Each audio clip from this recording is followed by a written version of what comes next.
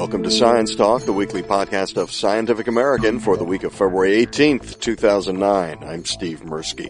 I just got back from Chicago, where I was at the annual meeting of the American Association for the Advancement of Science.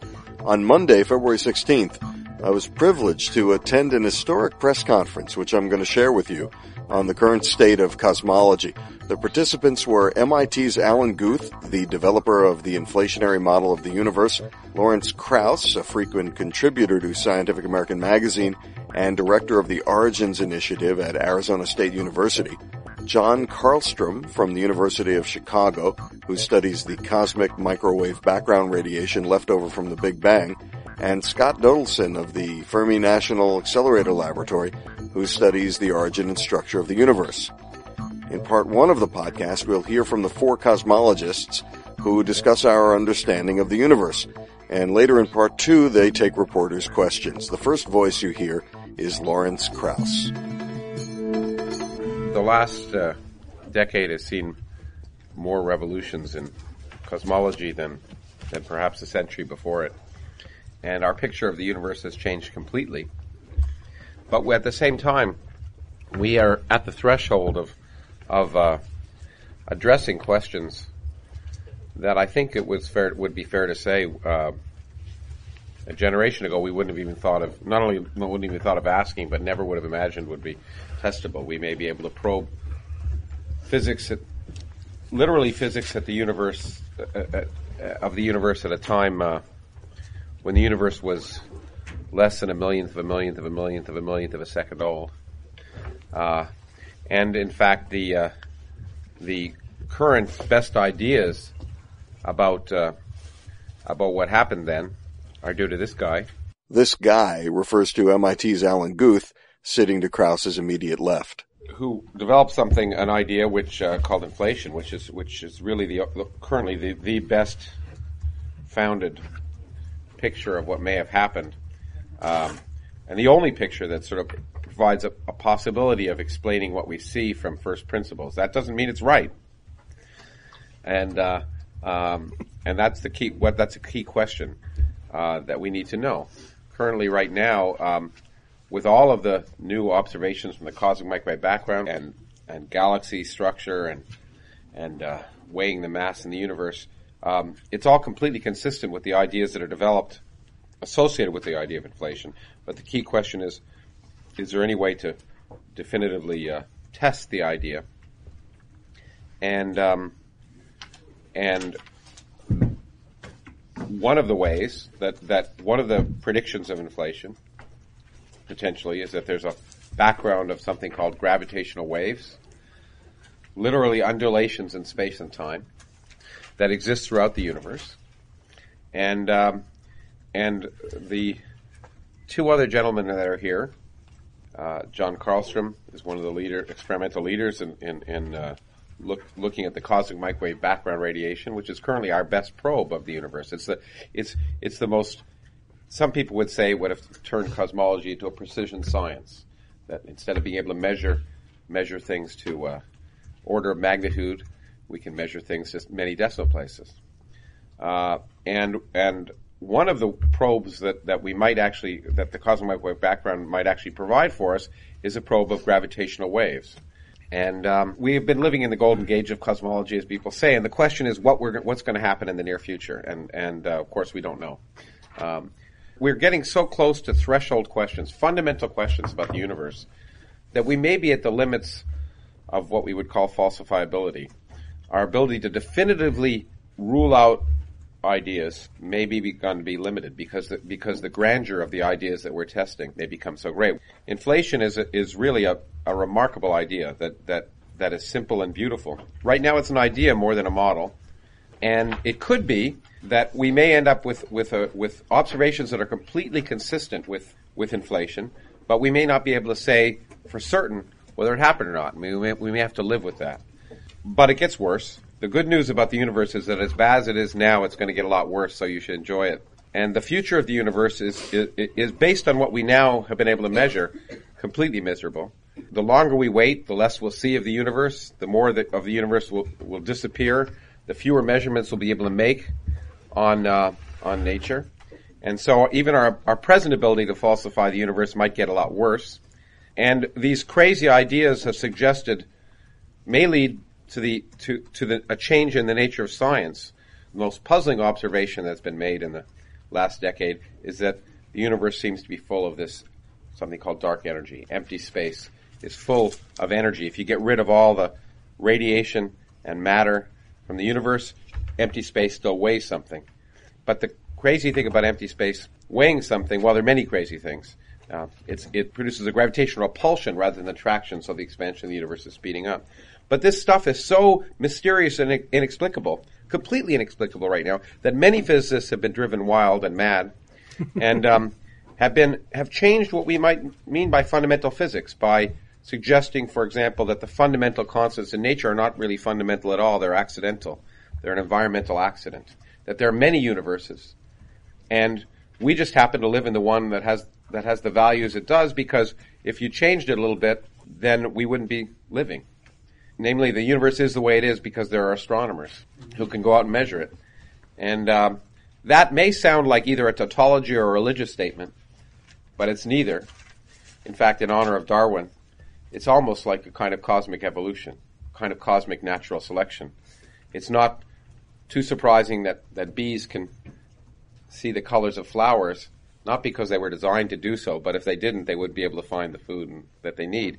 And similarly, it's been argued that perhaps crazy things like this dark energy has the value it has, because if it was any different, galaxies wouldn't form, and if galaxies didn't form, stars wouldn't form, and if stars didn't form, planets wouldn't form, and if planets wouldn't form, astronomers wouldn't form. Now that has changed completely the nature of, if that's really true, it means the future of science is very different, because if there are many universes and each universe the laws of physics are different, then maybe we have to throw out fundamental ideas and the ability to make fundamental predictions in nature and have to start talking about probabilities. If that's true, well, all hell breaks loose, I think. Anyway. And then finally, the future of cosmology will get even worse. The amazing thing that all evidence for the universe that we now see will disappear. All evidence of the Big Bang, this remarkable edifice of theory and observation that we built up over the past century, that's produced this cockamamie universe, but one that we think we understand very well. All the data is consistent with a single picture of the universe. In the far future, observers will come up with the best laws of physics they can come up with. They will observe the universe, but they will in fact infer the universe is static and eternal, and that we live in an island galaxy surrounded by nothing, which is precisely the picture of the universe that existed in 1900, and that will be the future of cosmology, which will be to come up with exactly the wrong picture of the universe. The University of Chicago's John Carlstrom. So you've just heard from a theorist. And as he said, that in the last 10 years, all this information has been uncovered and our picture of the universe has completely changed. And I agree with that. I'm an experimentalist. And if you think, the last 10 years are fantastic. It really is true. And we have this picture of the universe, but this picture of the universe has dark energy, dark matter. 95% of the stuff that makes up the universe, we really don't know what it is. So my view is it's been an incredible time for discovery, and to think that we're somehow anywhere near done discovering and we understand everything well enough to predict the next 10, 20 billion years, I think it's not quite right. I'm not as pessimistic. I think there's a lot of discoveries to be had. Maybe we'll learn from the LHC, what dark matter is. That's the Large Hadron Collider. And, of course, future cosmic microwave background has a lot more to tell us yet. So I'd say stay tuned a little bit before you assume things are the way they are, because we're there to view them, and that's the end of the story. And I certainly hope that's the case. It's certainly true that every time we've opened a new window on the universe, we've been surprised. And my biggest fear, and I'm willing to bet John here in front of reporters, is that we have made a remarkable discoveries in the last decade.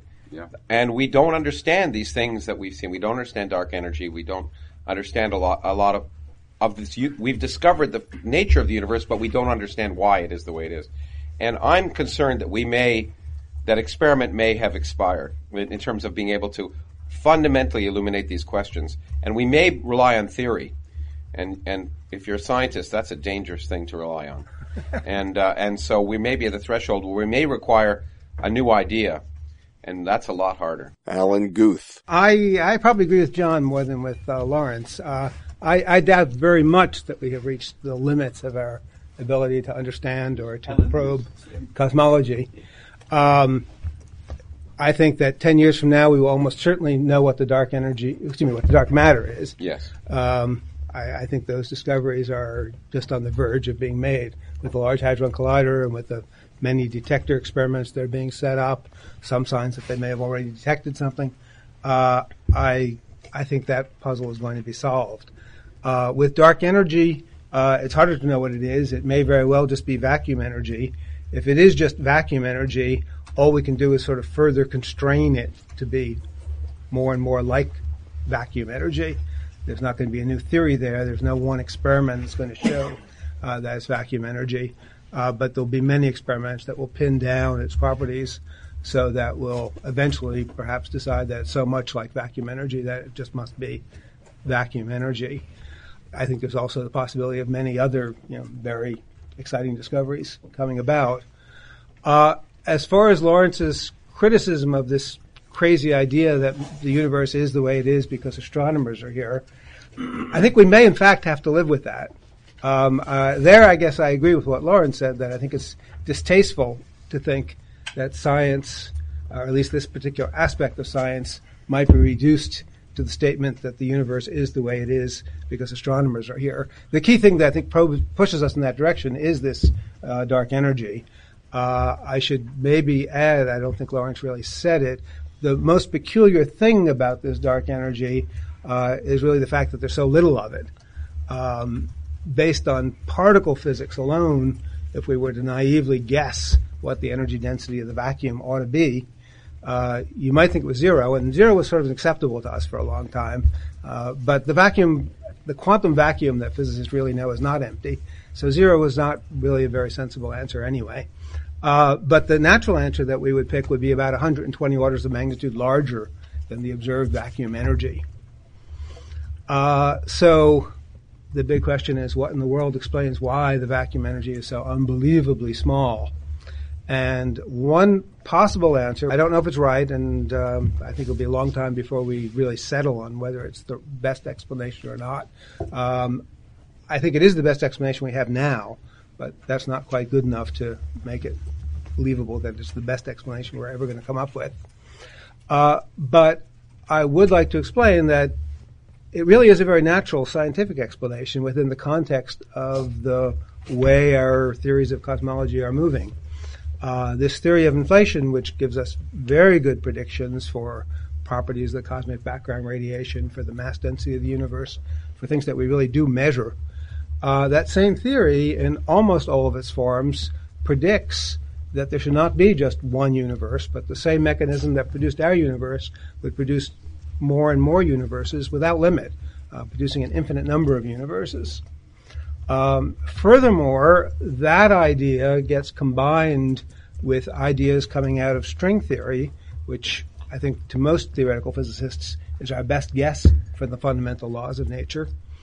String theory tells us that there's not just one vacuum, but there's a huge number of vacua, possible vacua, 10 to the 500 or so, crazy numbers that people talk about.